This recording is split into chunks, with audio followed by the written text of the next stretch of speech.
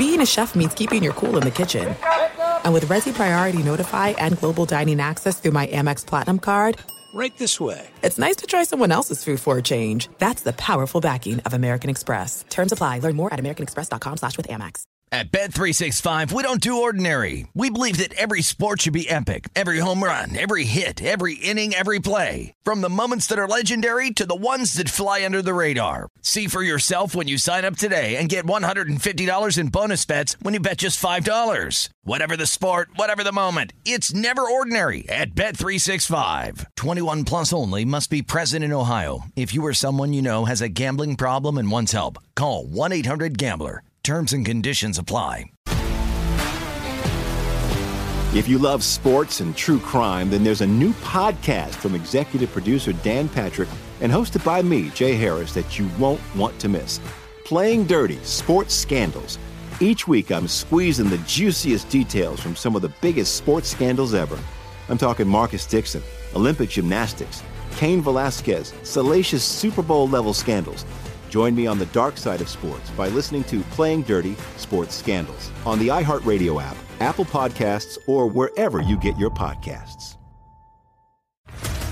What's up, everybody? This is Stephen A. Smith, host of the Stephen A. Smith Show podcast. Tune in every Monday, Wednesday, and Friday at the very least as I bring you all new episodes that feature the biggest headlines in the world of sports, pop culture, business, and I answer your phone calls and respond to your tweets. You'll hear my unfiltered opinions and straight-shooter interviews with top celebrities and game changers.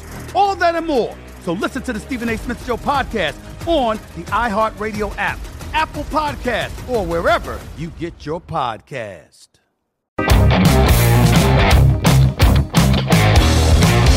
America's two great pastimes collide on this podcast. It is baseball and making money. From the dog days of summer through the October Classic, Greg Bases Peterson's going to be free swinging at the betting board as he tries to hit a grand slam for your bankroll. Now here is GP.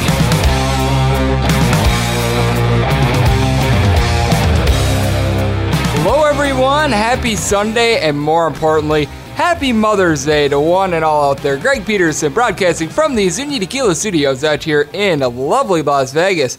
We've got a great show for you as our man, Guppy Money, a.k.a. Sean Harnish, going to be joining me in the second segment. Terrific baseball handicapper. Going to talk a little bit about how he uses umpire trends in his handicapping. Take a look at today's slate. Just look at some general trends as well, and look at what teams might be in the running for Craig Kimbrell and Dallas Keuchel. So that should be a lot of fun. In the final segment, I give you a side and total on every game on the Las Vegas betting board as we touch them all. Did not have any Twitter questions for today. As always, if you ever have a question that you want answered on the podcast, feel free to tweet it in at @GUnit_81. But with that, let's take a look back at a pretty insane Saturday slate of games and try to find some trends from them and try to become better handicappers as a result of it. What happened yesterday? Let's go around the bases and find out. It was a pretty insane start in the Boston Red Sox versus Seattle Mariners game. The Mariners scratch across 4 runs in the first inning, including a Jay Bruce home run. But then from there, the Boston Red Sox hang an 8th spot in the third inning. All 8 runs scored with 0 or 1 outs in the inning as they are able to pull off a 9-5 win for the Mariners. They continue their power. The Bruce home run was his 12th of the year, and Omar Narvaez went deep for his 6th dinger of the year. He was able to get a home run off the bullpen of the Boston Red Sox, which seems to be getting a little bit better. Brandon Workman and Ryan Brazier delivered some scoreless innings as the man that gave up that home run was Colton Brewer. All in all, they've been looking good, and Rick Porcello, after that terrible first inning, actually settled down. Final 6 innings of his start, he wound up giving up no runs, so he gave up the 4 in the first inning. He now has a 5.15 ERA, and for the Red Sox, they were able to really do a good job of teeing off on Felix Hernandez, who just looks lost out there. Mitch Moreland, his 12th home run of the year, and Sandy Leon with his first stinger of the year. Meanwhile, for the Mariners and Felix Hernandez, he goes 2 1/3 innings, gives up 7 runs, all of which were earned. He now has a 6.82 ERA, and the man that relieved him in the third inning, Rayones Celias, wound up giving up 2 runs in his 1 2/3 innings. But then from there, if you have any sort of redeeming quality with the Seattle Mariners, it's the fact that they had 4 relievers come in, all with ERAs below 4, and they all delivered scoreless innings. So obviously that's a good sign, but all in all, very big day for the Boston Red Sox there. The Detroit Tigers were able to take game 1 of 2 in their double dip with the Minnesota Twins by a count of 5-3. Spencer Turnbull is the pitcher that you really got to be looking to bet on at this point. In 5 2/3 innings, he gives up 2 runs, both of which were earned. One of those was a home run. Supplying the power for the Minnesota Twins in that one was Jason Castro's 5th home run of the year. CJ Cron wound up adding his 8th home run of the year in the 8th inning off of Jose Jimenez. But for the Detroit Tigers, they are dead last in the big leagues in regards to home runs, and they actually got some power in this one. Ronnie Rodriguez goes deep not once, but twice. His 4th and 5th home runs of the year, those both came off of Michael Pineda, who we always call Michael Pinata. Brandon Dixon was able to add a home run late. That was his 2nd dinger of the year. And then they got a little bit of unexpected power as the catcher spot has been a little bit sketchy for the Detroit Tigers, but John Hicks winds up getting his 2nd home run of the year. Michael Pinata got to continue to fade him, and sadly, this was one of his better starts. In 6 innings pitched, he gives up 3 runs, all of which were earned, all of which were home runs, as the Tigers had 4 home runs in this game, and for the Minnesota Twins, they just had all of their home runs be solo shots. But in game 2, they certainly did get their revenge, as this start went about as well for the Detroit Tigers as you could expect one to go when you send out their Gregory Soto to the mound.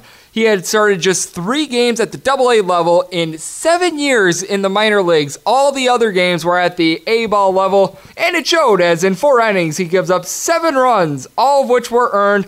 And then for the Minnesota Twins, it was that guy again, CJ Cron, who had a big home run off of Soto, his 9th of the campaign. He had 3 RBI in this one. And then Marwin Gonzalez was able to get going. His 3rd home run of the year, he's upped his average at 221. Good sign there. And then they were able to get a decent start out of Cole Stewart. A little bit unexpected for this team, as he was able to go 6 innings, gave up 3 runs, all of which were earned.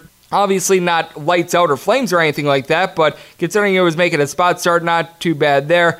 The Tigers were able to get a home run out of Jameer Candelario. That was his 2nd dinger of the year, but all in all, things didn't necessarily go well. Though if there is one redeeming quality with this team, it's the fact that the bullpen gave up only 2 runs across both games in the double dip. So I guess that there's that to be able to hang their hat on. And then in an interesting game that was delayed quite a bit by rain, how about the Pittsburgh Pirates getting a 2-1 win over the St. Louis Cardinals, cashing as a big-time plus money underdog? As for the Pittsburgh Pirates, they didn't do anything flashy in this game, that's for sure. They only got a grand total of 4 hits, but it was Jordan Lyles that was really able to do his job. 6 innings pitched, he gives up just 1 run. He now has a 2.09 ERA, and he advances his record to 3-1. And the bullpen of the Pittsburgh Pirates is able to get the job done. Francisco Liriano, Felipe Vasquez, Kyle Crick, and Richard Rodriguez all held up their end of the bargain. Meanwhile, when you take a look at the St. Louis Cardinals, Miles Mikolas had a pretty good start in this one. He probably didn't deserve the loss. He goes 7 innings, gives up 2 runs, both of which were earned. He now has a 3.83 ERA. After a rough start to the year, he has looked very good. If you are looking for an encouraging sign for the St. Louis Cardinals, it is the fact that Andrew Miller had a scoreless outing, and John Gant now has an ERA of a .77. He's been great out of the bullpen, but for the St. Louis Cardinals, the bats are either completely on or completely off. In this game, just 2 hits. Very hard to win a game when you have only 2 hits. Obviously, not a lot of offense out there in the great state of Missouri. There's a lot for the Cubs to be able to hang their hat on, as they were able to get a 2-1 win over the Milwaukee Brewers. This one went 15 innings. If you're looking for something that you can't hang your hat on for the Chicago Cubs, it's hitting with men in scoring position. They were 0 for 9 in that. They left 14 men on base, but it was Wilson Contreras who was a hero, being able to hit a 15th inning home run. That is his 10th of the year, as he was the difference maker here. Cole Hamels had a terrific start in this one, goes 7 innings, gives up 1 run. That 1 run was a dinger to Hernan Perez. That was Perez's 4th home run of the year. Meanwhile, the bullpen of the Chicago Cubs provides 8 scoreless innings, including 4 from Tyler Chatwood. He now has a 3.10 ERA. That's absolutely stunning. And Everyone, aside from Carl Edwards Jr., that came out of the bullpen, left with an ERA of a 4.05 or better, so seems like the Cubs are really shoring up that bullpen. And for the Milwaukee Brewers, they got another terrific start out of Zach Davies. I'm going to say it right now, he's a dark horse for the Cy Young. 6 1/3 innings pitch, he gives up 1 run, had just 1 walk in this game. 1.54 is now his ERA. And then Corbin Burns looked very effective out of the bullpen. Josh Hader was able to deliver a good inning, and the man that wound up giving up the home run for the Milwaukee Brewers is Burch Smith. He had been doing a good job out of the bullpen, and he was in his 4th inning of work. A little bit understandable there, as all in all, the Brewers just couldn't get out of their own way. 4 hits in 15 innings. Just not going to cut it.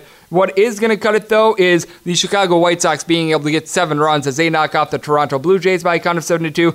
Got to continue to take unders with the Toronto Blue Jays. And Marcus Stroman continuing to descend after a good start to the year. 6 1/3 innings. He winds up giving up 4 runs, 3 of which were earned. That did include a home run. And then from there, the bullpen of the Toronto Blue Jays, which had been good all year long, winds up giving up 3 runs as well. Derek Law wound up giving up 2 of them, and then Luciano wound up giving up the other. For the Chicago White Sox, supplying the power in this one was Yolmer Sanchez for his first home run of the year. He is finally on the board in that regard. And Ivan Nova now has back-to-back solid starts. He winds up going 6 innings in this one. He did give up a dinger, but that was the only run that he gave up, as providing that power was Randall Grichuk, his 7th home run of the year, and the White Sox bullpen continues to be good. In 3 innings of work, they give up just 1 run, and that was given up by Colome, who has a 2.25 ERA. He's been doing a great job for the White Sox, as this is a team that's now rolling. They looked very good in their series against the Indians, sans that Manuel Benuelos start, and they're looking good in this series. The LA Angels bats seem to be really getting back, as they were able to get a 7-2 win over the Baltimore Orioles. Matt Harvey was only able to make it 4 innings in his start, but the good news is he only gave up 2 runs in this one. He did give up a home run, and the dinger that was provided for the Baltimore Orioles was by Dwight Smith Jr., his 7th home run of the year. That was better than what Dylan Buddy could do, because in 5 innings he winds up giving up 3 runs, all of which were earned. That does include 2 home runs, both to Albert Pujols, his 7th and 8th of the year. Albert Pujols took a couple days off, and now he's back in the lineup, and he's certainly making his presence felt. And for the Angels, they continue to be a very trustworthy bullpen. 5 innings of scoreless baseball. You had 4 different relievers come in, and they were all nails. Meanwhile, for the Baltimore Orioles, the bullpen continues to be a little bit of an issue. Jacob Yacobonis gives up a run in his 2 innings of relief, and Gabriel Yona winds up giving up 3 runs in 2/3 of an inning. He had been pretty good for this team all year long until then, but we all know it's Baltimore Orioles bullpen, which has the 2nd worst ERA in the bigs, so no surprise there. Another team that's had a pretty good bullpen this year is the Cleveland Indians.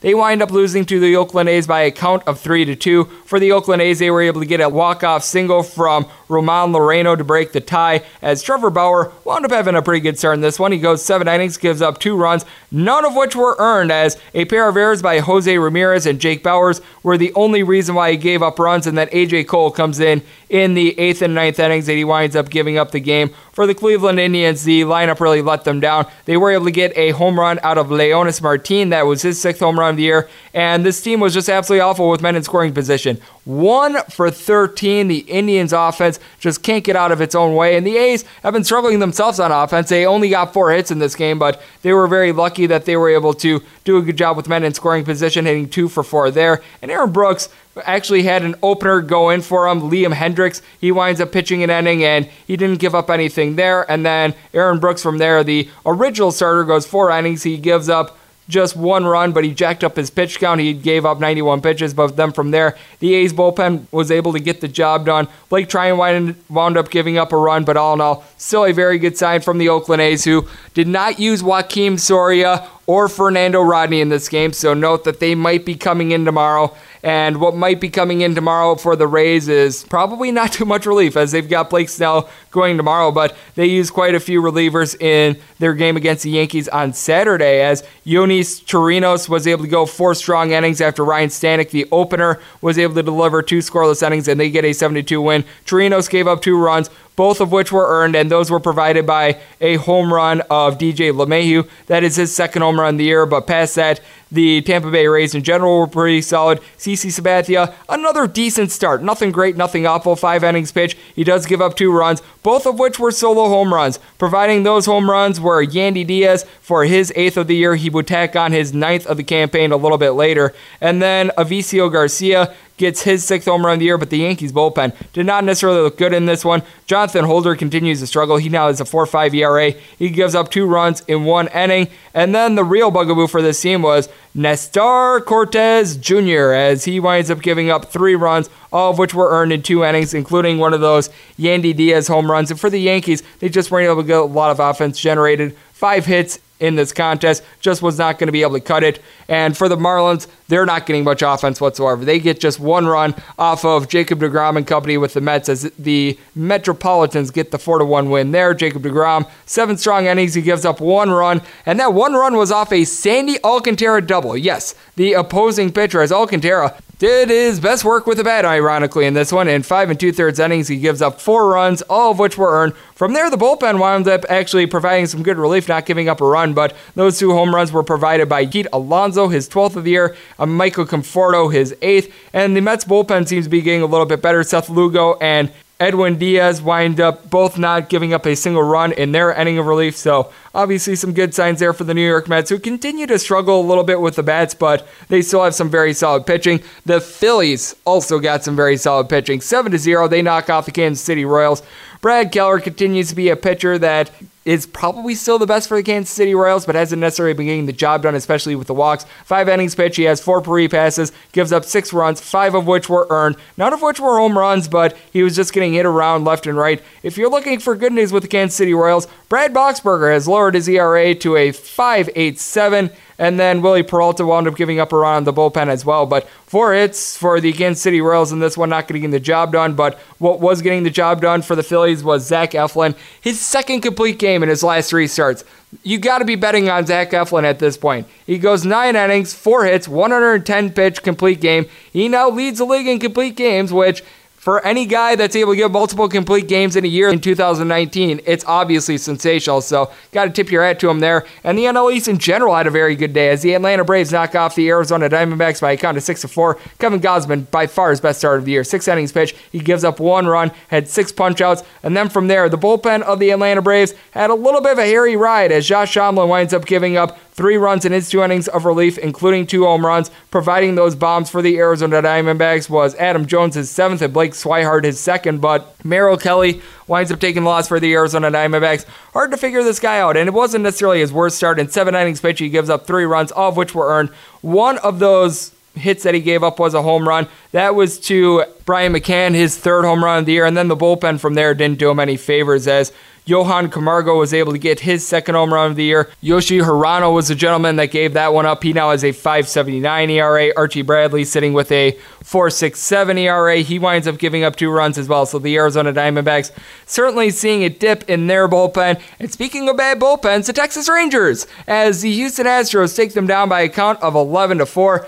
They technically gave up all 11 runs from the bullpen because Jesse Chavez served as an opener for one Drew Smyly. He winds up going 1 inning, didn't give up a single hit or anything like that. And then from there, Drew Smyly winds up giving up 5 runs, 4 of which were earned. And those were all courtesy of Alamendez Diaz, who winds up getting a grand slam for his 3rd home run of the year. Michael Brantley also hit a dinger off of Mr. Smyly. That was his 10th home run of the year, as the Houston Astros wound up getting another terrific start out of Garrett Cole. 12 strikeouts in 6 innings. He gives up just 1 run. If you are looking for something and be nitpicky with the Houston Astros, Chris Davinsky winds up giving up 3 runs in 2/3 of an inning of relief. He now has a 5.17 ERA. The Houston Astros have the best bullpen ERA out there in the bigs, but he's been a little bit of a weak link there, as Hunter Pence was able to hit a home run, his 7th of the year, and then Ronald Guzman, his 3rd of the year. That was off of Davinsky, but all in all, things going well for the Houston Astros, and the San Diego Padres continue to be badly undervalued. This underdog was able to bark as they get a 4-3 win. Joey Lucchesi had a nice start in this one. 5 1/3 innings, gives up just 1 run. The bullpen was a little bit hit or miss in this one. Chris Stamen winds up giving up a run, and Brad Wiak won as well, but Kirby Yates has to be the best closer in the bigs right now. His 16th save for the San Diego Padres, and then the Padres were able to get a pair of home runs. Will Myers, his 7th of the year, he had been in a slump. That was huge for him. And Hunter Renfroe, his 4th home run of the week and his 10th home run of the season. He's really found it with the bats. And for the Colorado Rockies, Charlie Blackmon has also found it with the bat. He was able to provide his 6th home run of the year. He is hitting 300 at the top of the lineup. And John Gray, a decent start in this one. 6 innings pitched, he gives up 3 runs, including those 2 home runs. But it was Wade Davis out of the bullpen that wound up giving up the winning run. He has not necessarily looked good in the past week, so that is something that you definitely want to note if you're betting on the Colorado Rockies. Something that you want to note if you're betting on the Cincinnati Reds is the fact that their bullpen continues to be nails. They get a 5-4 win over the San Francisco Giants, as all 4 runs were given up by the starter Anthony DeScalfani in this one. He goes just 4 innings, gives up all 4 earned runs, including a home run. Supplying the power for the San Francisco Giants on this night was Evan Longoria, his 6th of the year, and Jeff Samardzija continues to not have good outings whenever he goes up against the Cincinnati Reds. In 4 innings pitch, he wound up giving up 3 runs himself, including a home run. And then from there, Trevor Gott also gave up a home run, so things were essentially all squared up in the 5th inning. Supplying those home runs for the Cincinnati Reds was Eugenio Suarez, his 12th of the year, and Yasiel Puig, a man who hasn't really gotten a lot going, his 6th dinger of the year. And then for the Cincinnati Reds, 5 innings from the bullpen. They give up a grand total of 1 hit. Dylan Hernandez continues to be great. Amir Garrett was able to deliver a good inning, and then Raciel Iglesias was able to close the door. And for the San Francisco Giants, a bullpen that had been in the top 5 in regards to ERA seems to be failing them right now. Mark Melancon looked good in his inning of relief, but it was Reyes Moranta who wound up giving up the game-winning run. Will Smith continues to look good out of the bullpen as well, but with the San Francisco Giants, definitely stocked down on their bullpen. And the state of California in general has stocked down on their bullpen, unless if it's the San Diego Padres, as the Washington Nationals put up a 5 spot in the 8th inning to be able to get Max Scherzer a win. They take it by a count of 5-2. If you had the under in this game, that's just a brutal beat. As Gerardo Parra, a grand slam off of Dylan Floro for his 2nd home run of the year. Max Scherzer, it looked like it was going to be a tough luck loser. In 7 innings, he winds up giving up 2 runs. Those were provided by a Justin Turner home run, but past that, he had done another sensational job out there on the mound. And to the Nationals' credit, Sean Doolittle continues to be great out of the bullpen. He gets a save, and he has a 1 ERA. And Wander Suero with an inning of relief without giving up a run. What a concept. And the Nationals' offense in general should be a little bit better. They get Juan Soto back in the lineup in this one. Anthony Rendon has been back for a couple games, so obviously that helps. And then for the Dodgers, Walker Buehler, by far his best start of the year. 7 innings pitch. He doesn't give up a single run. It's tough for him to not get the decision in this one, as he was absolutely terrific. Pedro Baez winds up being on the hook for 3 of those runs, but all of them were unearned, as in that 8th inning, the LA Dodgers commit a pair of errors with Justin Turner having a bad throw and Kike Hernandez as well. And then you take a look at it, Dylan Floro was the man that wound up giving up that grand slam. He still technically has a 0 ERA as a result. Yimi Garcia has been doing an okay job out of the bullpen for this team as well, but man, that is just one of those things where if you had the LA Dodgers, all you can do is sit there and shake your head. So the big takeaways from Saturday, the Seattle Mariners continue to play over. The Red Sox offense continues to be terrific. The Twins continue to be good, unless if you got Michael Pineda out there on the mound. The Angels' bats have really emerged. The Blue Jays continue to play unders along with the Indians and the Oakland A's.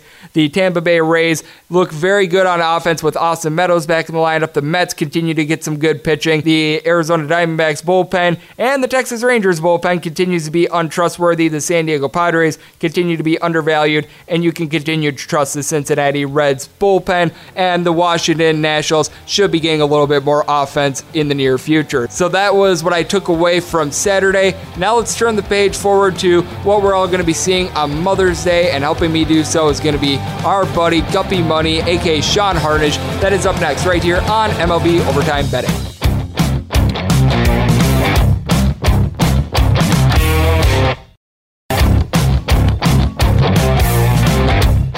Greg is going to the bullpen as he makes a call to the Azuña hotline.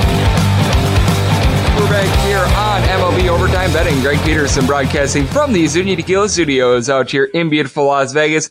Great pleasure to have on our next guest. He's a gentleman that does a very good job of being able to keep up with a lot of MLB trends. He's always tweeting them out, and he also tweets out a daily umpire report as well. This is a gentleman that is doing a good job of being able to cover all aspects of baseball betting. You can follow him on Twitter at Guppy Monies. That is Guppy, and then the word money. It is Sean Harnish joining me. And Sean, how are you doing on this fine Mother's Day? I'm doing excellent. Waiting to see all those pink bats come out, all those fun looks from each team here today. Oh, absolutely. I think it's going to be a lot of fun. And then first things first, it doesn't necessarily have to do with any specific game or anything like that, but I know that you always put out an umpire report looking at like the overs and unders, how road teams and home teams are doing whenever that specific ump is out there. Have you noticed any trends from this umpire report? Because I'm not one that necessarily goes too far in depth on umpire reports, but I know that sometimes there is a little bit of an edge to be had with it. Well, to be completely honest, I'll do my handicapping throughout the day. I'll get it finalized. Then I will look at the umpire report. If I'm on a fence with a play and maybe, I'm looking towards an over and I get it an under umpire, then perhaps I'll, come off of it. But like you said, I don't put too much value in it. I do know that just like anything, things get streaky and you can ride certain ones. I remember last year, Brad May, I believe, was 16 straight overs. So, maybe it's fun to ride those. I don't put as much money on them, but emphasis wise, unless if it's a handful of guys that I know notoriously through 5, 6, 10 years behind the plate, they are an under ump. I don't put a tremendous amount of value on it, but it is part of my handicap. Absolutely. It's not one of those things where it's like, the last 2 games with this umpire is went over. That means that even though we've got Jacob deGrom and Max Scherzer in a total of 12, this game isn't going to go over or anything like that. So obviously yeah, exactly. It's one of those things that you sort of it's sort of like the cherry on top, I guess you could say. Exactly. And there's not a lot of access to it. So I figure I throw it out there and people can do as they wish with it. And it leads to some fun conversations anyway. Absolutely. I'm right there with you. And then I know that we've got some terrific games on the slate for Mother's Day, one in which involves a pitching matchup that I think is a little bit intriguing. You've got the Marlins and the New York Mets. Noah Syndergaard, a guy that had a terrific complete game about a week and a half ago. He hit the only run of that game with a home run, first player since, I believe, 1983 or 1984 to do so. And then you got Caleb Smith on the other side for the Miami Marlins. A guy that has an ERA right around 2. He has been lights out this year for the Miami Marlins. What is your takeaway on this one? Because obviously the Miami Marlins Miami Marlins are the underdog in this one, but we've noticed that Syndergaard, sans that really good start, hasn't necessarily been himself this year. Yeah, I agree with all that. And you see Smith coming in and what we definitely noticed in the last few years, especially with baseball being so analytic driven, that it's really hard to jump on a good young pitcher with value early. The lines makers are hip to all of the really good pitchers, and it's tough to get value on these guys. Someone like Smith 5 years ago, you'd be getting, plus 200, plus 160 in all of his starts for the first month of the season. But now we've seen him getting a lot of respect, not only from the lines makers, but from the betting public too. But for good reason. He has, tremendous stuff. The one sort of bright spot amongst this Miami team. And like you said, on the other side, Syndergaard, not really sure what to make of it, but seems like another year where the Mets pitching staff is sort of not living up to expectations, whether it's injury or whatever it may be. And just the Mets in whole always come in, this is the year, and it's the same situation. They can't hit. They walk a lot of guys, and Syndergaard's situation concerns me a little bit. I would like to see a few quality starts put together before I'm ready to back him. If I was going to play this game, it would definitely be on Caleb Smith, but it is so hard to back a team that's scoring 2 runs a game. The one thing I will say is if you look at the trends, and you look at getaway day for Miami, this year in the last game of the series, the under is 12-1. I do put emphasis on that with certain cities, especially like Miami. Now, of course, they're on the road half the time, but down in Miami, especially during the weekend, teams are down there Saturday night before they leave. They're going out, which leads to usually low-scoring games Sundays. I know this one's up in New York, but same thing. New York's another city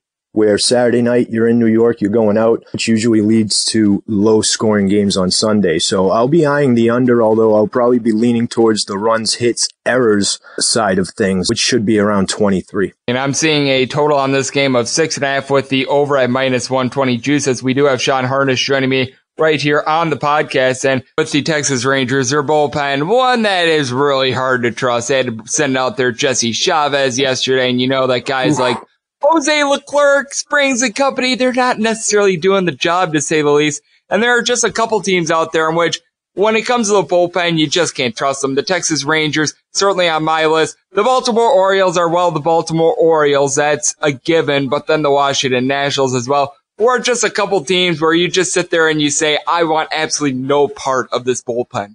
Yeah, and there's some other teams that may surprise some people, including Milwaukee, that you look at runs allowed in the 8th and 9th inning. Milwaukee's given up over a run a game, and that's a lot. Just to put sort of things in perspective, last year, 2 teams in all of baseball gave up more than a run per game in those last 2 innings. And, you look like other teams, Yankees, same thing, even worse, 1.18, almost identical with Washington. It doesn't feel like it, but they're giving up those runs. And you see guys like Kimbrel and other guys out there that still are without a team. It's real interesting as we get to that June 2nd deadline, is where you don't have to pay the draft pick in order to pick up these guys that are out on the market right now. The fight that it will be to sign these guys, but there's some definite contenders that really need to shore up their bullpen. I'm right there with you, as we do have Sean Hardin joining me right here on the podcast, MLB Overtime Betting. And being a Milwaukee Brewers fan personally, I've been calling for the team to sign Craig Kimbrel and sign him today, to say the least. Who do you think are some of the teams that might be going after his services, as well as Dallas Keuchel's? Because it's one of those things where I think that the Brewers should probably sign both of them, but I know that they're definitely not. And there are so many teams out there that they could use either a starter, a reliever, or in some cases both. Right. Well, the devil himself, Scott Boras, representing Keuchel. I believe Boras basically single-handedly destroyed free agency, and we're going to see it all come to a head very shortly with the new collective bargaining agreement. But we see that guys aren't getting paid anymore, and teams are willing to take a shot at their draft picks getting paid zero money than pay any guy's top money. Plus, many guys are out of a job right now. But yes, Milwaukee is probably going to be top of the line for Kimbrel. As far as Keuchel, I know the Yankees want him, but I don't think that's a good fit for him. I think you look at someone like Minnesota, because Keuchel I don't think will sign a one-year deal. He's going to look for 2 or 3. A team like Minnesota that's on the up but also contending, and already said that they're willing to spend a whole bunch of money and get rid of whoever they have to improve this team and make a run this year. In this case with Keuchel, they won't have to give up anything after June 2nd, but those would be my contenders. I don't think the Yankees are going to do as much as people think. There's other fringe teams like Atlanta that I don't think they don't really believe they're ready. The Cubs, interesting. St. Louis would be my other spot for Keuchel, but I really think Milwaukee and also Minnesota, it's a 2-team race for both of those guys. I do agree with you there, and I think that the Twins are such an intriguing team. They get off to, I would say, perhaps the most interesting start of any team out there in baseball, certainly the most surprising. I've been fading them whenever Michael Pineda's been out there on the mound, but past that, they've been absolutely spectacular. And Martin Perez has been one of the better starters out there in baseball. He's going to be going on Sunday against the Detroit Tigers, who send out their Daniel Norris. Right now, I am seeing the Twins as about a minus 185 favorite with the total on this game of 9. This is a game in which I certainly do look at the under, just with the way that the Detroit Tigers are hitting in general. They just have absolutely no pop whatsoever. And Martin Perez looks like the Martin Perez that we saw back in 2013 with the Texas Rangers. He's been great. Yeah, imagine this Minnesota team if they had a healthy Sano that could actually hit a ball. Oh, yes. What that lineup would look like with him in there. You signing a 40 home run guy in the middle of the season. It's interesting, but I agree. Minnesota, a very interesting team, especially when you look at that division and you see Cleveland really struggling at the top. They're reminding me a lot of the last year when Francona was in Boston, where the team just looks disinterested. When the owner comes out and tells the fans, you better get to know Lindor and Jose Ramirez now because they're not going to be around in a couple years. A lot of weird things going on around that organization, which gives Minnesota a clear path, really, right to the playoffs. And we'll see how they'll do. They've had the advantage of not facing many lefties. This will only be the 4th lefty starter all year they've faced. Detroit, same thing, also haven't faced many lefties, but every game that Minnesota and Detroit has faced a lefty, they've all gone over. Only 8, but still something to think about. But it is interesting to see as Minnesota gets deeper into their schedule against teams that have lefty starters, if they can produce. They got Nelson Cruz. They got other guys that supposedly will be able to hit lefties, but this one's interesting. As far as today, Detroit, what's this, their 5th game in 50 hours? They've played a lot of games, and they got Houston coming in too. So a lot of innings on that bullpen. If I was going to go with the under, it would definitely be with the first 5, and that's in your favor. Detroit's the best first 5 under team in all of baseball. That's something to think about, but going beyond that into that Detroit bullpen, I would be very careful. I think that it's going to be really interesting to see what happens there, as the Twins have been doing a very good job of holding down their opponents all year long, aside from when Michael Pineda's on the mound, which I mentioned a little bit earlier. Yeah. A team that has absolutely no offense going at this point is the Toronto Blue Jays. They play host to the Chicago White Sox with Lucas Giolito, who actually looked good in his last start against the Cleveland Indians, going for the White Sox. Meanwhile, it's Aron Sanchez going for the Toronto Blue Jays. I'm seeing a total of 8.5 with it shaded over. I just don't know if I'd be able to take an over in this spot, just because ever since Vlad Guerrero Jr. got with the Toronto Blue Jays up in the major leagues, this team as a collective is hitting under 200, and they've actually been one of the best under teams ever since Vlad Guerrero got up to the big leagues. Yeah, it's funny what happened after that series when Vlad Jr. was up there and they filled the stadium and everybody was all happy. The owners came out and said, okay, we're ready to trade everybody. Stroman, Smoke, everybody's on the trading block. Remember that weird move that they traded Morales right at the start of the season? That was a weird one. But ever since then, and I made a remark and said, watch out. When you have an owner and a GM that comes out and just basically says, we're going to trade all your leaders away, how do they bounce and react from that? And Smoke went into a slump. Stroman had a bad start. So that's something to eye. But I do agree with you with the unders up there. 12-5 at home right now, one of the better under teams. It's an interesting story north of the border because they're locked in and they have a lot of unhappy people that have season tickets for a long time up there. They're going to have to put something better on the field than what they have. It could get really ugly really quick up there, but I like where you're going with the under in that one. So maybe I wait a minute to see if that hits 9. I definitely like the under at 9. And again, first 5, perhaps another good spot for that as well. Yeah, either an unjuiced 8.5 or a minus 110.9 looks like a very good play there. As Sean Harnish joining me right here on the podcast. And then I've been talking about some teams that I like the under with. Here's an over that I'm really looking at, 953, 954. Pittsburgh Pirates on the road against the St. Louis Cardinals. Cardinals have been a little bit inconsistent with their bats, but something that has been consistent, Dakota Hudson giving out free passes like they're candy. And then meanwhile for the Pittsburgh Pirates, this is a team with a pitching staff that has just been so badly taxed that they've got Steven Brault making another start. I'm right now seeing a total of 9 with the under at minus 120, which means you're getting the over at even juice. I just can't find any reason to play the under here. I know that the Pittsburgh Pirates have been a little bit anemic on offense, but they're getting back guys like Starling Marte, Gregory Polanco and company. And with the Cardinals, they've got some very good bats themselves, and I don't trust either of these pitchers giving up any fewer than 3 runs. I agree with you. Always a competitive series, Pittsburgh and St. Louis. Always seems like, you get the best out of both teams here. But you're right, St. Louis, a team that on paper looks fantastic, and they did a sort of a rebuild really quick. The middle of the order is great. They would probably be my second favorite team in the National League, but they have to kick it in gear. They face a lefty in Brault today. He's been rocked lately. 5 games, 1 start out of those 5 games. 12 innings, though, 12 hits, 10 runs. Like you said, 7 walks for him as well. So expect a ton of base runners on both sides. Hudson, like you said, very average at best. Both pitchers have had some success against each other, but when you really break down the numbers, the hard contact and the exit velocity has all been there. Batting average on balls in play, they've been very lucky with. So it's not like the teams haven't been putting the bat to the ball. Both pitchers just sort of got lucky in the small sample size that they do have. We saw the over go way over the other night. This is another one that I'll look towards the first 5 over with St. Louis, as they're one of the best first 5 over teams in all of baseball, hitting that over 68% on the year. We'll see how that goes, but I like where you're going with that one. Always check lineups Sunday. I know you might agree with me here that Sundays are just the toughest day to handicap. It seems like you're sitting around, you're waiting, you end up maybe putting too much emphasis on a lineup thing because it's Sunday, because you're just sort of in that indecisive mode on Sunday because of the lineups, making things really tough to handicap sometimes. I am right there with you. I feel like Thursdays and Sundays are the toughest because those are typically getaway days. It's where you most often see a guy maybe get a day off or something like that. You give them a little bit of rest because a lot of teams do typically have off on Mondays as well. So I completely agree with you there, as we do have Sean Harnish right here on the podcast. And Sean, is there anything else on Sunday's board that's really standing out to you? We've obviously got a couple games are off the board because we've got some undecided pictures and everything like that, but we certainly do have a couple marquee matchups, like the Yankees versus the Rays is going to be a marquee one.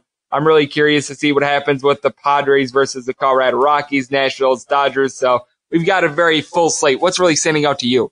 Well, you mentioned that Colorado game. I thought San Diego is the one team that sort of like the Minnesota version of the National League a little bit, except they're doing it their way. But a little surprising, happy, fun story. But at plus price, you're still getting them at really good value most of the time. Colorado, a 3:00 start. They've started this 2 years ago now. Why? Because they used to do that 4:00 start. They were 1-28. And 2-56 starting at home at 4:00 on Sundays for whatever reason, the quick turnaround or whatever it was, to the point that they switched the starting time. And it's worked for them. It has worked for them. But the key is San Diego leaving Colorado. And it's sort of a new metric in baseball. And I'll touch on it real quick. It's air density, basically, and how much ball movement from the pitcher moves. And, from cores to sea level, it's a 3-inch difference. And it takes a hitter over, 2 days to adjust from going to cores from elevation or going up to elevation. And that's why we've seen it. Teams that have left cores are 0-6 this year in the following game. So that's something to follow. And that's been something other than the year before, a trend to always follow. Also leaving Texas and stuff like that. But I'll take San Diego today at a plus price. I'll fade them tomorrow if they do play, or Tuesday. San Diego, fun story going forward, also could be in the mix for Dallas Keuchel.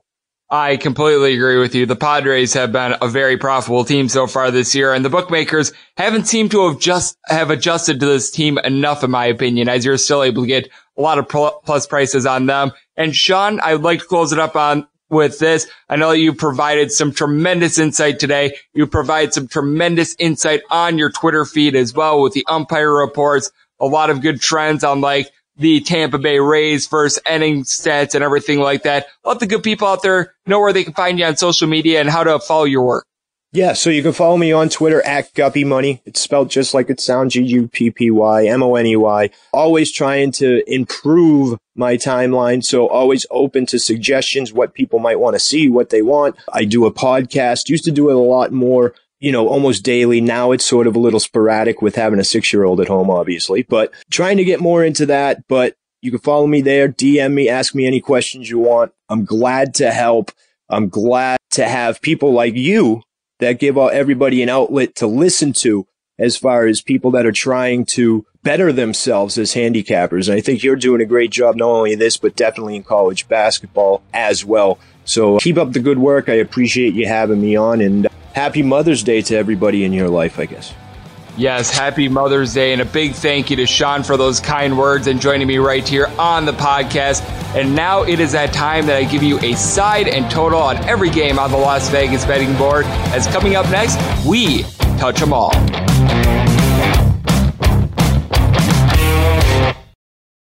Hey, I'm Steve Heitner, the guy who uttered the famous phrase, "That's gold." And that's the inspiration of my new podcast, That's Gold with Steve Heitner. We talk sports, sports betting, movies, comedy, food, drink, Vegas, music, movies, and more. 5 days a week. Did I say movies twice? Look, guys love it, whether they're hip or worried about breaking a hip. Find us on Apple and Google Podcasts, as well as Spotify and Stitcher. That's Gold with me, Steve Heitner. Welcome back to MLB Overtime. Greg is throwing a gem, so yeah, he better not blow it. And a big thanks to Sean Harnish for joining me in the last segment, as we're back here in the Azuñia Tequila Studios for MLB Overtime Betting. Now it is that time of the podcast. I give you a side and total on every game on the Las Vegas betting board, as we touch them all. If a game is listed on the betting board, Greg has a side and a total on it, so it is time to touch them all. It is that time for the normal disclaimer that some of these plays are all locked in, they're already bet on, everything like that. Some of these plays I'm still waiting on different numbers, lineups, everything like that. All of that will be noted throughout the podcast, and all numbers that I get when it's all said and done, going to be up on my Twitter page at @unit_81. As per usual, we're going to be going in Las Vegas rotation order, and it starts with 951, 952 on the betting rotation. You've got the Miami Marlins, and they are in New York to face off against the Metropolitans. Craig Smith goes on the bump For the Marlins, meanwhile, going for the New York Mets, Noah Thor Syndergaard. Total in this game is 6.5 with the over at minus 115, the under at minus 105. If you like the Marlins, going to be getting anywhere between plus 145 and plus 150. Want to take a shot here on the Mets? You're going to be laying anywhere between minus 158 and minus 160. Syndergaard had that very nice complete game a few weeks ago against the Cincinnati Reds in which he had the lone run of the game with his home run, but other than that one game, he just hasn't necessarily been himself so far this year. Meanwhile, Craig Smith, he pitches on a completely poopy team, but he's been doing a very good job so far this year. You take a look at Craig Smith. He's got an ERA of a 2.11, 3-0 record, 0.89 whip. He's only given up 5 home runs in 42 2/3 innings. Syndergaard, 7 home runs given up in 49 innings. And with Smith, he's one of the best punch-out artists out there in the big leagues. 56 strikeouts in that time period. Meanwhile, Noah Syndergaard, 5.14 ERA. He's given up 53 hits in 49 innings. Craig Smith just 26.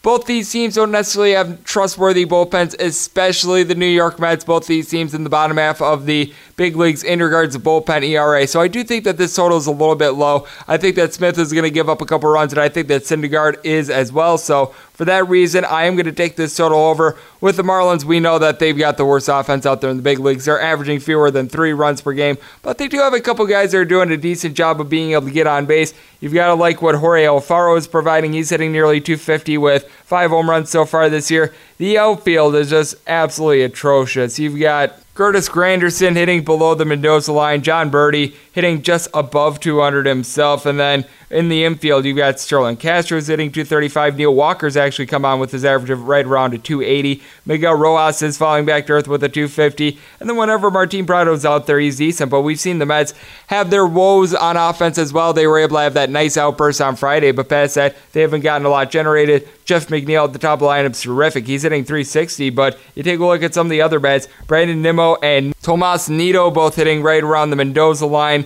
Amid Rosario's come on with his 275 average, and Michael Conforto hitting right around 270 himself. But Pete Alonso seems to have his average dipping. We all know what he's able to do with the power. 11 home runs, 31 RBI, but he's now hitting right around 270. J.D. Davis has done a decent job of being able to get on base, but I do think that the Marlins are going to be able to have them a little bit stifled with Craig Smith out there on the mound. Obviously, you don't necessarily want to trust in Sergio Romo trying to close out a game, but with that said, I do think that runs are going to be aplenty for both teams. I think the Marlins wind up pulling this one out. Currently in Wayne C mode on the over, trying to get minus 110 juice, and I'm in Wayne C mode because I don't think too many public bettors are going to be taking the Miami Marlins here, so in Wayne C mode, but I'm going to be on the Marlins and the over. 9:53, 9:54 on the betting rotation. Pittsburgh Pirates head to St. Louis to face off against the Cardinals. Going for the Cardinals is Dakota Hudson. Meanwhile, Sean Brault goes for the Pittsburgh Pirates. Total in this game is 9 with the under at minus 120. The over is even juice. If you like the Pirates, you're going to get a plus price here anywhere between plus 135 and plus 138. Want to lay it with the St. Louis Cardinals? That's anywhere between minus 146 and minus 150. I have a very tough time trusting in either of these two pitchers, but the Pittsburgh Pirates have really been having to run through their bullpen quite a bit because they're having all sorts of injuries with their starters, especially having Chris Archer out has set them behind the 8 ball, and Steven Brault is a guy I have absolutely no faith in whatsoever. He enters with a 7.11 ERA because he's open to giving up runs all the time. In just 12 2/3 innings so far this year, he's given up 3 home runs and 7 walks. Meanwhile, Dakota Hudson, he has his walks issue himself. In 35 innings, he's given up 18 walks and 9 home runs. The good news for him is that the Pittsburgh Pirates aren't necessarily mashing, to say the least. In 36 games so far this year, they have just 31 home runs. Josh Bell is really leading that charge. He's hitting 299, 9 home runs, 29 RBI. And then you take a look at Gregory Polanco. He's been able to do a nice job of being able to give this team some good contact with a 300 average. He's only had 2 or 3 home runs this year, though. You have to like that Brian Reynolds has stepped into the lineup and is hitting above 300 as well. And Kevin Newman hitting 370 is a little bit of a godsend. But then you've got so many other guys that are just not living up to their billing right now. Jung Ho Kang hitting a $133 is completely killing them. Elias Diaz hitting below the Mendoza line as well. Colin Moran is hitting 240. And with the St. Louis Cardinals, you've got a much better lineup. Now Matt Carpenter at the top of it hitting 201 is obviously a woe, but Paul DeJong is hitting 327 along with Jose Martinez. Marcelo Ozuna has seen a dip in his average, but he's got a double-digit amount of home runs. Paul Goldschmidt seems to be picking it up with the bat. Dexter Feller hitting just below 300 himself. Colton Wong is falling back to earth, but Yadier Molina has heated up, and with the St. Louis Cardinals, you've got a much better bullpen as well. So for that reason, I am all aboard the over, and I've already locked it in. And I'm taking a look at a Cardinals run line price here. Currently, I'm seeing plus 135. I really think they're going to get to Steven Bralton, a bullpen that I have absolutely no faith in. So I'm going to try to see if I'm going to get plus 140 or plus 145 on this run line. If the best I can get is 135, I'll gladly take it. But on the run line of the Cardinals and the over, 955, 956 on the betting rotation. The San Diego Padres are in Colorado to face off against the Rockies. Antonio Senzatella goes for the Rockies. Nick Maragavicius goes for the San Diego Padres. Total in this game is 11. The over is minus 110. The under is minus 110. If you like the Padres, you're going to get anywhere between plus 106 and plus 110. While I'm laid here with the Colorado Rockies, you're going to be laying anywhere between minus 116 and minus 120. I do feel like Maragavicius is a little bit of an underrated starter. In general, with the San Diego Padres, you know that you're going to get some very good bullpen pitching. This is one of the top bullpens out there in the big leagues, and for the most part, the Rockies have been so far this year, but we've seen some guys like Brian Shaw, Wade Davis, and company just not look like their normal self, and then when you get into guys like DJ Johnson, it doesn't go well for you. Meanwhile, Antonio Senzatella, he's the worst starter in this matchup. 2-2 record, 5.67 ERA. He's given up 6 home runs in 27 innings. That doesn't lend itself well to Coors Field. Meanwhile, Maragavicius, he gives up a little bit of hard contact himself, 36 and a third innings. He's given up 5 home runs,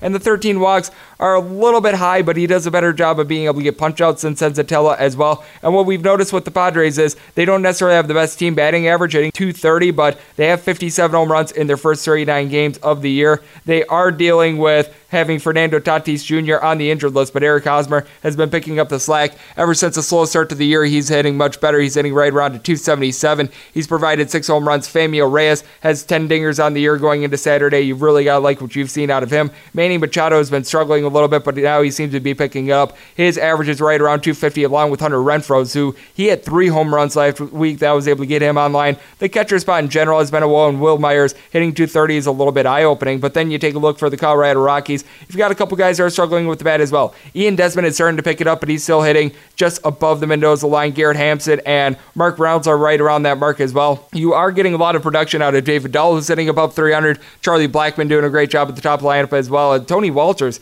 has been a big surprise, hitting .289 himself. And the real matcher for this team is Nolan Arenado. You're obviously able to get some power with Trevor Story, who's hitting right in the neighborhood of .280 himself. But Nolan Arenado, entering Saturday, was hitting .325, 10 home runs, 32 RBI. We all know what he's able to do, but I just don't think it's going to be enough in this spot. I think the San Diego Padres do have the upper edge in pitching, and they do have a lot of guys that are able to hit for some power. So for that reason, taking the plus price here with the Padres and the under. I've already locked in the Padres at that plus price. Currently Wayne Seamode on the under, trying to see if this ticks up a little bit more. 957, 958 on the betting rotation. You've got the San Francisco Giants playing host to the Cincinnati Reds. Tyler Mahle goes for the Cincinnati Reds. Madison Bumgarner for the San Francisco Giants. Total in this game is 7, with the over between minus 115 and minus 120, the under between minus 105 and even juice. If you like the Reds, you're going to get a plus price anywhere between plus 119 and plus 120. Want to lay it here with these Giants. That is anywhere between minus 129 and minus 130.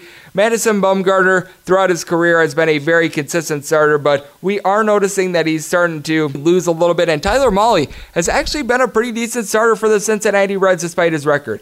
He should not be 0-5 right now. ERA of a 3.69 in 39 innings. He's given up 5 home runs, 41 strikeouts, just 8 walks. Madison Bumgarner, he still has great command. In 49 and 2/3 innings, he's given up 8 walks, but he's getting hit more than he did in his past. 49 hits in 49 and 2/3 innings, whip of a 1.15, 3.99 ERA. His record is 2-4. So both these guys have been pretty solid on the mound so far this year. But what I like about the Cincinnati Reds is, despite the fact that they're hitting as a collective just .212, they did have 56 home runs in their first 39 games. Meanwhile, for the Giants, just 35 home runs in their first 38 games. I know that their offense has been coming around a little bit, but still, their best player in regards to average is Tyler Austin, a guy who they acquired a few weeks ago. He's hitting in the 280s. And then from there, it's Steven Duger at a 252. Evan Longoria has not come around with the bat. Buster Posey's been out of the lineup recently. Joe Panik is hitting right around 236, which is nice. And Stephen Voigt, ever since getting into the lineup last week, has been absolutely amazing. He's hitting 467, but we all know that that's not going to last. What is probably going to last, Brandon Belt, and him batting 225. Brandon Crawford is hitting below 220 himself. You've got so many guys on this team that they're just not getting the job done. Meanwhile, with the Cincinnati Reds, they call up Nick Senzel, and he's already got 3 home runs for the team. Joey Votto, he's not going to bat 206 all year long. Eugenio Suarez has gotten his average up to a 248. He and Jesse Winkler have combined for 21 home runs so far this year. Dane Diedrich has 10 himself. He's hitting right around 240. And with the Cincinnati Reds, their bullpen has been nails all year long. You can trust in guys like Michael Lorenzen, Amir Garrett and company to be able to do a good job. Really, the only untrustworthy reliever you have is Zach Duke. Meanwhile, for the Giants, they've got some good relievers like Sam Dyson and company, but the long relievers, whenever they need to go to them, just have not been good. And I do think that the Reds are going to be able to win this game, and they're going to be able to win this game by a couple runs. So for that reason, I've already locked in the plus price with the Cincinnati Reds. Currently, Wayne Seamode on the over, trying to see if I'm able to get a little bit more of minus 110 juice, so that way I'm not laying it. But I think that the Reds are going to be able to get to Madison Bumgarner, and they're going to dig into a bullpen that just has not been its same self for the San Francisco Giants of late.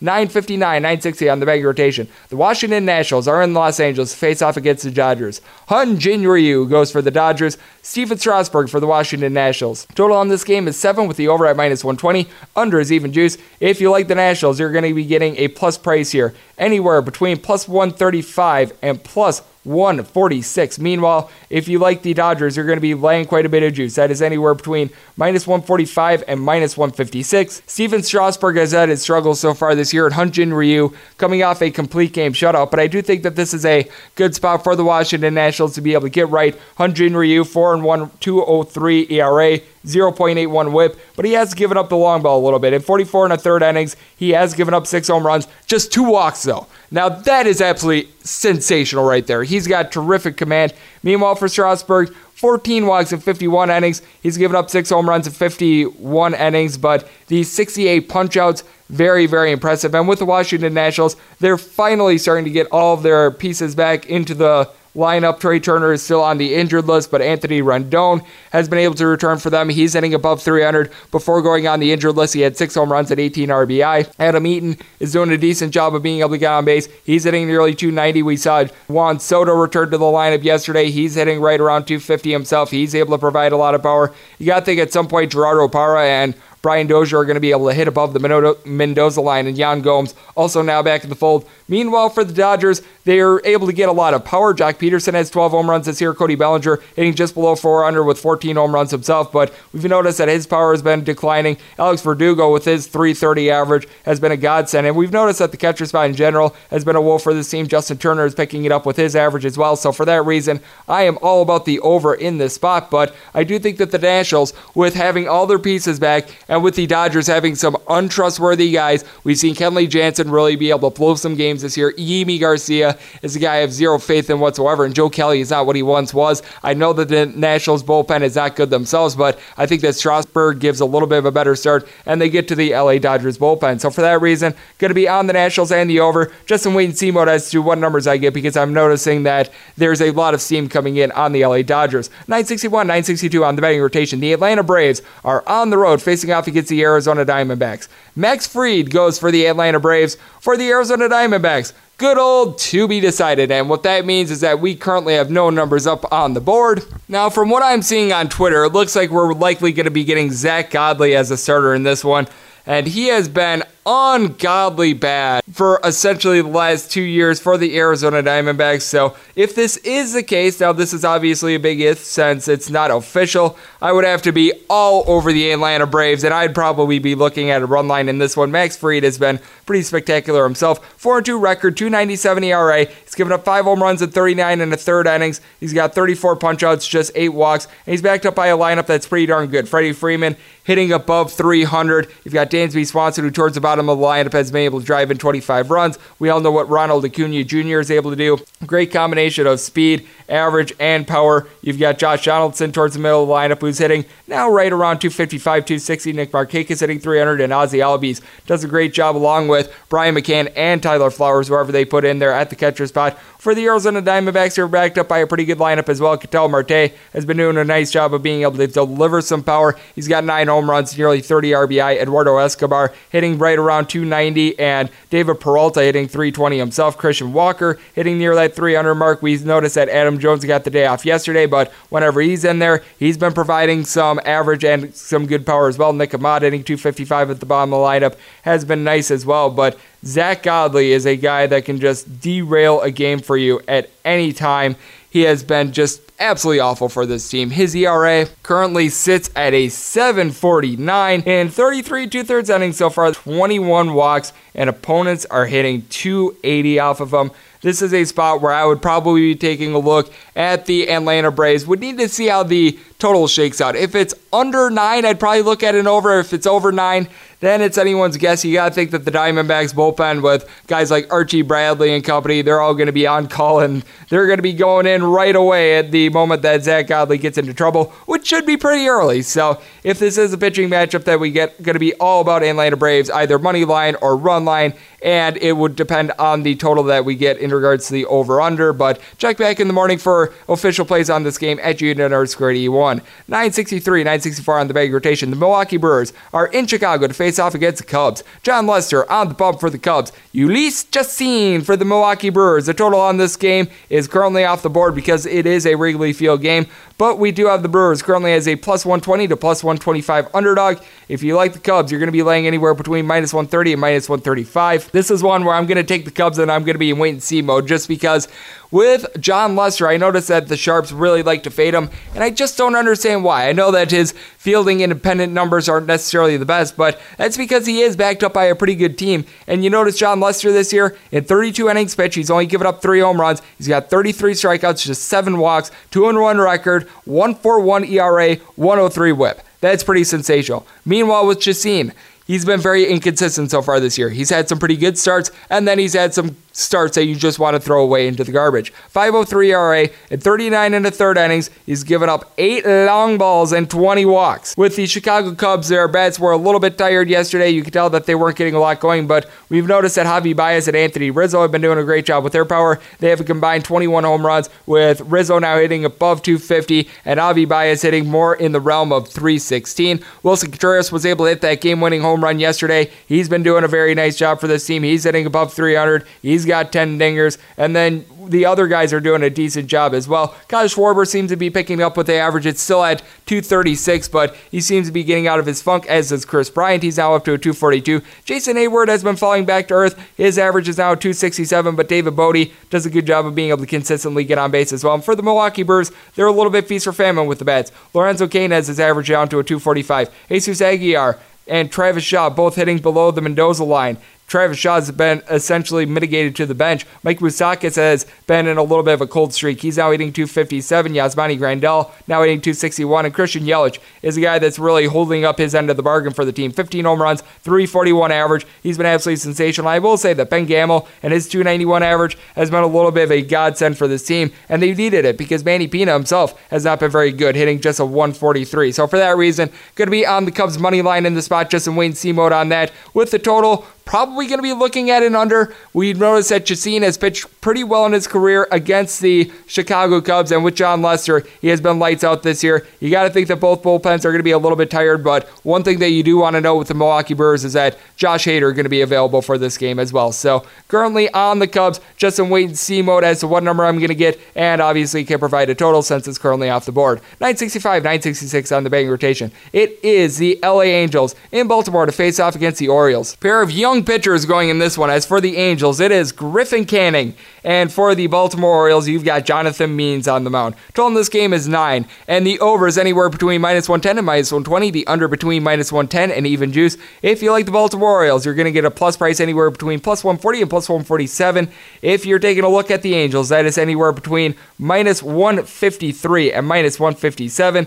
I do like what I've seen out of Canning so far this year. 1-0 record, 4.66 ERA. He hasn't necessarily gone deep in his start zone. 2 starts, just 9 2/3 innings. He's not necessarily gas canning games either, which is good because he's backed up by one of the best bullpens out there in the big leagues. He's given up just 1 home run and 2 walks in that very limited time span, and 13 strikeouts, I will say, is pretty nice. So maybe I was underselling him a little bit there. Meanwhile, Jonathan Means has proven himself to be a pretty trustworthy starter. He doesn't necessarily go deep into games either, but a 4-3 record, 2.48 ERA, 101 WHIP in 32 2/3 innings. He's given up just 4 home runs and 7 walks. He's been doing a very nice job. We have noticed that the Baltimore Orioles bats have gone a little bit cold. Trey Boom Boom Mancini is doing it all for the team. 322 average, 7 home runs, 16 RBI. Dwight Smith Jr. has added in some power as well. He's got 7 dingers to go along with his 280 average. He's been doing a great job of being able to drive in guys as well, but you've got some guys that are really struggling out there for the Baltimore Orioles. Jonathan Villar has seen his average dip down to a 245. Rio Ruiz hitting 242 now. Jeff Rickard hitting below the Mendoza line, along with Richie Martin, Chris Davis, and actually multiple catchers as wins yesterday, hitting just a $118. I will say that Stevie Wilkerson hitting 268 is nice, but all in all, you're not getting a lot out of the Baltimore Orioles bats. And the LA Angels seem to have emerged a little bit with their power. I will say it's a little bit surprising that Mike Trout is only hitting 280, but getting Albert Pujols in the lineup and getting him 2 dingers yesterday was big. He's only hitting 224 for the year, but those 8 home runs are nice. Brandon Goodwin is hitting above 300, along with Andrelton Simmons and Daniel Fletcher. Zach Cozart, he's hitting a $127. Jonathan Lucroy hitting 260 is pretty average. And then when you take a look at Tommy LaSella, you're getting a guy that's doing a little bit of everything for this team. He's now hitting 260. He's got 9 home runs despite spending some time on the injured list, which is big because Cole Calhoun has only been hitting 240, though his power is picking up as well. And Shohei Ohtani hitting below the Mendoza line ever since he's come back. I do think that Jonathan Means is actually the better starter in this spot, and the Orioles bullpen, I'm not going to tell you that it's great. Believe me, I will not be doing that. But with that said, it seems to be improving a little bit. So for that reason, I'm going to be taking the plus price here with the Baltimore Orioles. I'm sure not too many public bettors are going to be backing that side, so I'm in wait-and-see mode trying to see if I could get a better number. But I've already locked in the under on this game. I think that both teams are going to have a little bit of a struggle trying to score. 967, 968 on the betting rotation. It is the Seattle Mariners on the road to face off against the Boston Red Sox. Hector Velasquez goes for the Boston Red Sox. Marco Gonzalez for the Seattle Mariners. This pitching matchup was not announced until after the end of the Boston Red Sox thrashing of the Seattle Mariners yesterday, so it is currently off the board. And we've seen the Seattle Mariners really be giving up runs in the first 2 games of this series, but I do think that Marco Gonzalez is exactly the guy needed to be able to stop this for the Seattle Mariners. He has been by far the best starter this year. 5-1 record, 3.08 ERA, in 52 2/3 innings. He's given up just 4 home runs and 13 walks. Meanwhile, with Velasquez, he doesn't necessarily have the worst ERA, but the thing about him is he's only going to give you about 3 innings in his start, which means that you're going to see a whole bunch of bullpen arms that are coming out for the Boston Red Sox. You're probably going to see a heavy dose of guys like Brandon Workman. You got to think that Barnes is going to be seen at some point in the game. You always run the risk that Tyler Thornburg is going to come in. He's got an ERA above 8. And one thing we know about the Seattle Mariners is that they've got power. In their 42 games so far this year, 77 home runs. And we've seen it on full display. Edwin Encarnacion, 12 dingers. He's only hitting 237, and Jay Bruce doesn't have a great average himself, but he's got a double-digit amount of home runs. Domingo Santana, 36 RBI. D. Gordon hitting a little bit over 300. And with the Boston Red Sox, we all know that their bats are really starting to come alive as well. Mitch Moreland has not been doing a great job with regards to his average, but he's got up to a 231. He's got 12 home runs. Sandy Leon was able to get a big hit for this team, and Christian Vasquez at the catcher spot has been doing a great job of upping his average as well. Really, the only guy that's lacking now in the Boston Red Sox lineup is Jackie Bradley Jr. is hitting a $159. Is Michael Chavis hitting 260. He's got some power. Rafael Devers above 325. Andrew Benintendi and Mookie Betts both hitting between 285 and 290. JD Martinez still hitting above 300. Xander Bogaerts 260 himself. So we're seeing some solid contact being made with the Red Sox. But what we're noticing with this series is that a lot of these totals are coming out at 10 plus. If I'm getting a 10 in this spot with Marco Gonzalez on the mound, I'm going to be taking it under. I know he's not necessarily backed up by the best bullpens, but I do think that the Mariners are going to hit a couple solo home runs, and I think that it's going to be enough in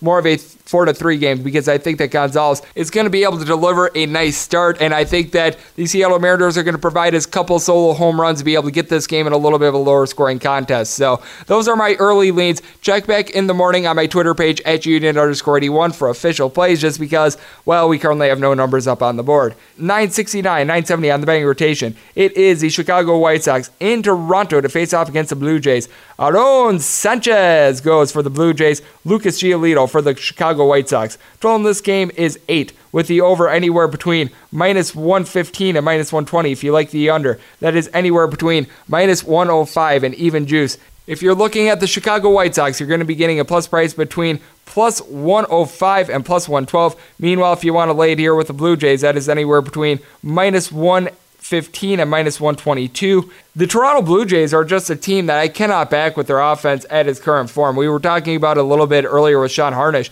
This is a game that I really take a look at the under with. Lucas Giolito has had his command issues throughout his career, but he actually seems to be rounding into form. He looked very good in his start against the Cleveland Indians a couple days ago, and he's 3-1 with a 4.06 ERA, and he's backed up by a bullpen that has actually been greatly improved for the Chicago White Sox. We're noticing guys like Jace Fry and company coming out of the bullpen doing a better job. Colome has actually been a very good surprise for this team. Meanwhile, for the Toronto Blue Jays, Aaron Sanchez is very lucky that he doesn't have a higher ERA. 3.83 record, 3.21 ERA. In 42 innings, though, he's given up 25 walks. The 4 home runs obviously is not bad, but the 1.45 whip is a concern. And Giolito himself, 15 walks in 31 innings. Not necessarily a ringing endorsement there, but it is a total mismatch when it comes to the bats. The Toronto Blue Jays as a collective hitting 221, the White Sox 224, 46 home runs for the White Sox this year, 38 for the Toronto Blue Jays. As for the Blue Jays, they're really relying on Randall Grichuk for power. 255 average, 7 home runs, 18 RBI. Justin Smoak has seen his average dip all the way to a 231. Freddie Galvis, who was really the best hitter for this team all year long, is now hitting 277. Vlad Guerrero Jr., ever since he got the call up to the big leagues, has been hitting below the Mendoza line. And Rowdy Tellez, not doing a lot for this team, 237 average, 6 home runs. Teoscar Hernandez, and whoever they stick in at the catcher spot, it doesn't matter which of them they have, all hitting below the Mendoza line. Eric Sogard doing a nice job at the top of the lineup. He has a over 400 OBP, but past that, not getting a lot out of this team. Meanwhile, for the Chicago White Sox, Lurie Garcia at the top of the lineup hitting 290. Yohan Moncada right in that neighborhood as well, and he's been able to provide some power himself. You take a look at Ryan Cordell, he's only hitting 234, as this outfield in general has not been getting the job done. But I will say that ever since Charlie Tilson got called up to the majors, and they needed it because Yonder Alonso and Wellington Castillo both hitting below the Mendoza line, but James McCann hitting 376 with 4 home runs has been a nice find. Jose Abreu hitting 272 with his 9 home runs and over 30 RBI have been nice. And Tim Anderson has been able to provide 7 dingers along with 320 on the average as well. And I do think that the Chicago White Sox going to once again do a good job of being able to hold down the Toronto Blue Jays in this spot. So for that reason, I am going to be on the Chicago White Sox, and I've already locked that in, and I've already locked in the under as well. Feeling very good about the White Sox being able to give a nice pitching performance on Sunday. We move on to 971, 972 on the betting rotation. The New York Yankees are in Tampa Bay to face off against the Rays. We've got a good pitching matchup here as Masahiro Tanaka goes for the New York Yankees. Blake Snell for the Tampa Bay Rays. Total on this game is 7, with the over anywhere between minus 105 and minus 110. The under between minus 110 and minus 115. If you like the Tampa Bay Rays, you're going to be laying anywhere between minus 153 and minus 160. Want to take a plus price here with the Yankees. That is anywhere between plus 143 and plus 150. Tanaka has had some up and down starts so far this year, but so has Blake Snell. In 2 of his last 3 starts, Blake Snell has lost to the Kansas City Royals and gotten shelled in both of them. Now, he came back with a nice start in his most recent outing, but with that said, it is hard to have your faith in him right now because he does have a 3.62 ERA, and he's given up 6 home runs in 37 and a third innings. Masahiro Tanaka, right around the same neighborhood in regards to hard contact, 45 and a third innings. He's given up 7 home runs, a couple more walks with 14, and Blake Snell saw his great swing and miss stuff. 50 Ks in 37 and a third innings, but I do think that the Yankees are going to be able to get to him. They're getting most of their big bats back in the lineup. You've got Gary Sanchez and Luke Voit who have a combined 21 home runs and 51 RBI. DJ LeMahieu has been great at getting on, 331 average. Gio Urshela has really been a great find for this team. He's hitting above 330. Gleyber Torres hitting 286. Clint Frazier 297. He's got some power. Miguel Andujar at some point you got to think he's going to pick it up. He's hitting just a $143. And Mark Tauchman only hitting 200. You got to think that at some point he's going to be able to pick it up along with Brett Gardner, who's now below the Mendoza line. That was a little bit of a shocker. But for the Tampa Bay Rays, they are getting back a little bit of offensive firepower themselves. Austin Meadows being back at the DH spot is huge. He's hitting 354, 7 home runs so far this year. Yandy Diaz was able to go deep twice in their game on Saturday. He now has 9 diggers. He's hitting 282 267.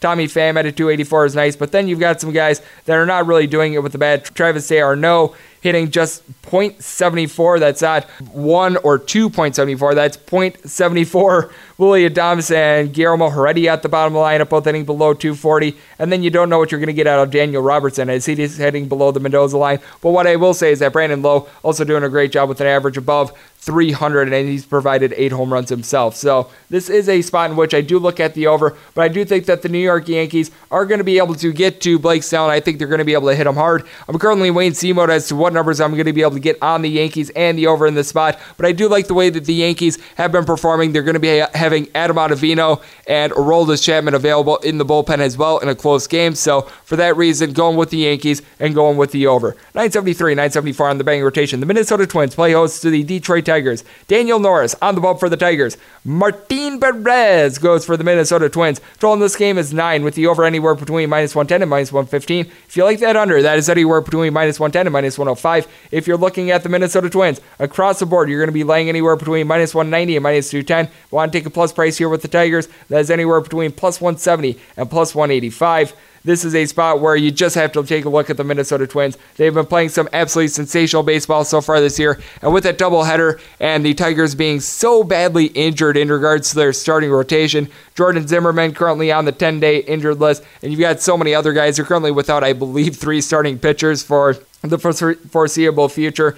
It really does cause me to take a look at the Twins run line, especially with the way that Martin Perez has pitched so far this year. 5-0 record, 2.83 ERA, whip of a 1.26 in 41 and a third innings. He's given up just 2 home runs. 16 walks are a little bit high, but all in all, he's been great. Meanwhile, with Norris, he's given up 4 home runs in 28 and a third innings, which is a little bit high. The 3.81 ERA actually is not bad. 1.48 whip. He's not like a terrible starter, but at the same time, he's not a guy that I want to stick my chips in the middle with, especially with the Tigers struggling with the bats. They're hitting just 228 as a collective. 29 home runs in their first 36 games of the year. Meanwhile, the Minnesota Twins are ripping the cover off the ball. Eddie Rosario hitting just 225, but going into their doubleheader, 13 home runs and over 31 RBI. You've got Jorge Polanco, who's hitting well above 300 himself. Max Kepler has been providing a lot of power of his own. He's at the top of the lineup, hitting more in the realm of 260. Mitch Garver, 7 home runs. He's hitting nearly 370. Nelson Cruz hitting 275. CJ Cron is picking it up with the bat as well. He's hitting above 240 now. Jonathan Scope hitting 280. Byron Buxton at the bottom of the lineup does a good job of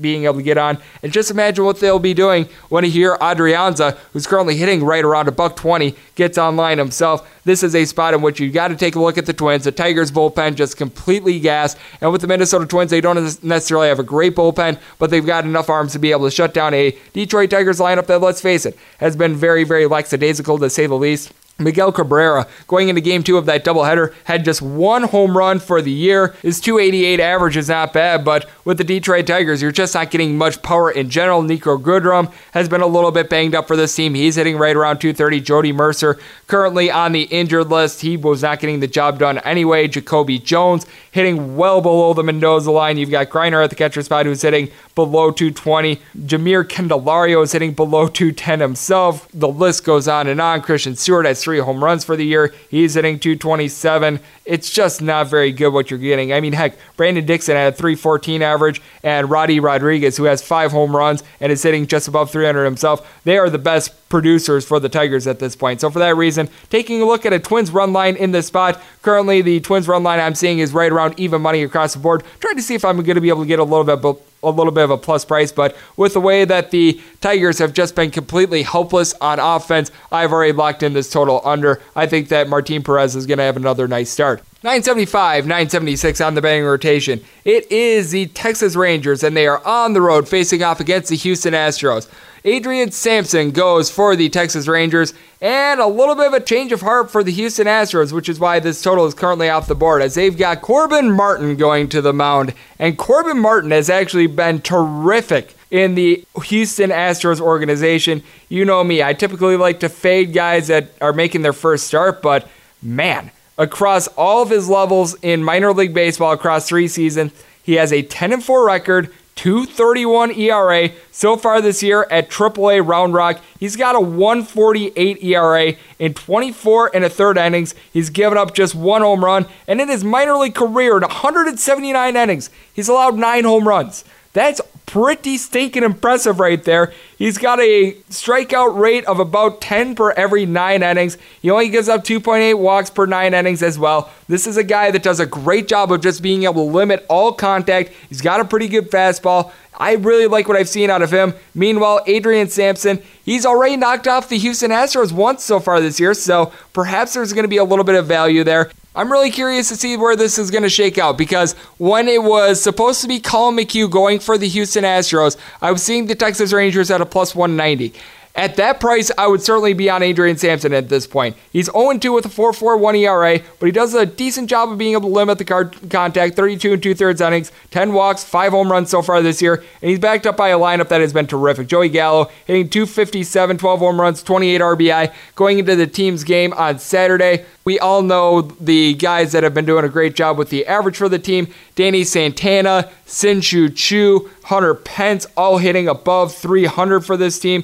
You've also been able to get some good contributions out of Elvis Andrus, is hitting above 320 as well. But then you do have some famine bats with this team as well. Rougned Odor, Ronald Guzman, and Jeff Mathis all hitting below the Mendoza line, and it's Asdrubal Cabrera hitting 226 himself. Meanwhile, for the Houston Astros, top to bottom, they've been pretty good. Aside from whenever Max Stassi plays, this team has a bunch of guys that are all hitting above 250. Tyler White at the DH spot is picking things up. Jake Marisnick hit a home run earlier in the series. Josh Reddick and Michael Brantley both hitting above 320. Carlos Correa, Yuri Gurriel both providing some power along with a 270 average. George Springer has been terrific with 11 home runs. Brantley himself has 10. And then Jose Altuve wound up getting the day off yesterday, which is probably a good thing. He's seen his average dip to right around to 240, though he still has 9 home runs himself. If this is the number that we were seeing shake out a little bit earlier, I do think that there is a little bit of value with the Rangers, and I was seeing a total of 10. I would certainly play that under in this spot. I think that we're going to probably see a little bit more of a 9 here. I would still probably look at an under here, but for set plays on this, go to my Twitter page at unit_81 in the morning, just because it is a little bit too early to speculate plays just because there is no line currently up on the board. We do move on to 977, 978 on the batting rotation. The Cleveland Indians are in Oakland to face off against the Athletics. Going for the Cleveland Indians, it's going to be Jeffrey Rodriguez. Meanwhile, for the Oakland A's, it is Daniel Megden making his first start of the year. Total on this game is 9, and it is across the board with the juice. Under is minus 120, over is even. If you're looking to take a shot here on the Cleveland Indians, you're going to be getting anywhere between plus 118 and plus 120. If you like the Oakland A's, that is anywhere between minus 128 and minus 130. Megden was a very inconsistent starter last year, to say the least. He had a very good start to the year, and then you could tell that injuries really hampered him, and it just caused him to completely go into the tank. This is going to be his first start of the year. And with Jeffrey Rodriguez, he is 0-2 with his record, but in his starts this year, he's actually been pretty good. I believe he's had 3 starts this year, 18 2/3 innings. He's only given up 1 home run. The 5 walks isn't great, but it's not bad. Doesn't necessarily have great swing and miss stuff with 12 strikeouts, but his whip is just a 107, so he's really been doing a great job with that. Meanwhile, Daniel Megden, he has good stuff, but like I said, this is his first game of the year, and I don't know what to expect out of him. And with the Oakland A's, their bullpen has been struggling a little bit. You've got guys out there like Joaquin Soria and Fernando Rodney that are very hard to trust in. Lou Trevino has been good, but even we saw him give up a few runs in recent days. With the Cleveland Indians, we do know that the bats are really, really sleepy, to say the least. Carlos Santana hitting 280 with 5 home runs and 19 RBI is sadly about the high point for this team, as a collective, they're hitting below 220. Francisco Lindor has seen his average jump up to 267, but Jason Kipnis, Jose Ramirez, all hitting below 210. Kevin Plawecki is hitting below the Mendoza line. Roberto Perez at the catcher spot hitting 220. Leonis Martin hitting 221. Jake Bauers below 250 once again. But a good sign is Jordan Lupo hitting 282. He had a pair of home runs against the White Sox earlier in the week. And with the Oakland A's, it's not like their bats are doing a whole heck of a lot better. Right now, Matt Olson has his average right at the Mendoza line. Jurickson Profar hitting below 200 himself. Robbie Grossman hitting 202. Ramon Laureano hitting 232. Marcus Semien has seen his average dip all the way down to a 280 along with Mac Chapman. It's just one of those things where you're not getting a whole lot out of this team. Chris Davis has been injured and has been out of the lineup. He hasn't hit a home run in eons. And something that we do know about the Oakland A's is that they are 1-14 in games in which they do not hit a home run. I feel like Jeffrey Rodriguez and that good bullpen is going to be able to hold them down. The Cleveland Indians, one of the better bullpens out there in the big leagues. We've seen guys like Brad Handy, even though he gave up the game a couple days ago, be very good for this team out of the pen. I do have a lot of trust in guys like him. Nick Whitgren has been very good out of the bullpen as well. So for that reason, I am going to be taking a look at the under in this spot. Do not want to lay the minus 120 juice, but I'm going to be taking the plus price here with the Indians as well. Currently in wait and see mode on that as well, as the final game on the betting board is 979, 980 on the betting rotation. It is the Philadelphia Phillies, and they are on the road facing off against the Kansas City Royals. For the Kansas City Royals, it is Jacob Junis taking the mound, and for the Philadelphia Phillies, making his season debut, Cole Irvin. And because Cole Irvin is essentially replacing Vince Velasquez, this is a game that is currently off the board, and this is actually a gentleman in Cole Irvin that has been terrific in the minor leagues. At AAA Lehigh Valley last year, he was 14-4, 2.57 ERA, 25 starts. He only gave up 11 home runs in 161 and a third innings, and he's been pretty good so far this year. His whip across all of his stints in the minor leagues is a 1.106, and at the AAA level, it's a 1.084, so he really does not give up the hard contact. He's given up a couple more home runs this year. In 36 innings across his couple of starts, he has given up 4 home runs, but that's still not a bad clip. He's allowed 8 walks in those 36 innings, so all in all, he's been doing a good job with his command. He's a guy that doesn't necessarily have great swing and miss stuff. Throughout his career, he's only got about 7 strikeouts per 9 innings, but he does a good job, and he's going to be able to turn it over to a bullpen for the Philadelphia Phillies I actually like. Guys like Hector Neris, Pat Neshek, Sir Anthony Dominguez. These are all some pretty good arms for this team. Meanwhile, with the Kansas City Royals, we do know what we're going to get out of Jacob Junis. He's had some good starts so far this year. He's had some bad starts so far this year. He's looked good whenever he's pitched against the Tampa Bay Rays, but past that, not necessarily lights out. 5.52 ERA. He's given up 8 home runs in 44 innings. 37 punch-outs is decent, and 14 walks, not necessarily bad, but a 1.52 whip. Not going to get the job done, especially against the Phillies team that was able to light up the Kansas City Royals yesterday. Rhys Hoskins has been absolutely terrific for the Philadelphia Phillies so far this year. Double-digit amount of home runs. He's hitting nearly 290. He's been doing a great job of being able to drive guys in, as he's got 34 RBI. We've seen Odubel Herrera really come on. He had a double and a triple in that game yesterday against the Kansas City Royals to get him on track. He missed a lot of the year due to being on the injured list. You got to think at some point that Bryce Harper and Andrew McCutchen are going to be able to lift their averages above a 240. JT Realmuto has been used in a DH spot. He's hitting right around 270. Cesar Hernandez hitting just below 300 himself. And Miguel Franco at the bottom of the line provides some power. Meanwhile, with the Kansas City Royals, you got some guys that are doing a great job. Adalberto Mondesi hitting 280 with over 30 RBI. Whit Merrifield and Alex Gordon both hitting above 285. And Hunter Dozier has been absolutely terrific with the bat. 323 average, 9 home runs so far this year. And Jorge Soler has 10 dingers with his 255 average. But Ryan O'Hearn, Chris Owings, Martin Maldonado all hitting below the Mendoza line. Kelvin Gutierrez seems to be coming back down to earth, but his 290 average isn't necessarily bad. But for the Kansas City Royals, you've also got a terrible bullpen. If this is a total that opens up at, I would say 9.5 or greater, certainly going to be looking at the under. At 8.5, it's certainly an over. At 9, it's anyone's guess, but I'm going to be looking at the Phillies in this spot. I do think that Irvin has shown me enough at the AAA level that he's going to be able to outpitch Jacob Junis, and he's backed up by a better bullpen, and he's backed up by a better lineup in general. So just my initial thoughts. Plays are going to be up in the morning on my Twitter page at @Junior_D1, which is where you can also fire in a question if you ever have it for this fine podcast, and I'm always happy to answer those, and I always love talking at you guys. And if you like what you're hearing on this fine podcast, you can subscribe on Apple iTunes, Google Play, Spotify, and Stitcher. A big thanks to my guest John Harnish for joining me in the second segment, and let's make today a successful, profitable, and fun one. And I'll talk at you guys once again tomorrow. Thank you so much for tuning in, and happy Mother's Day.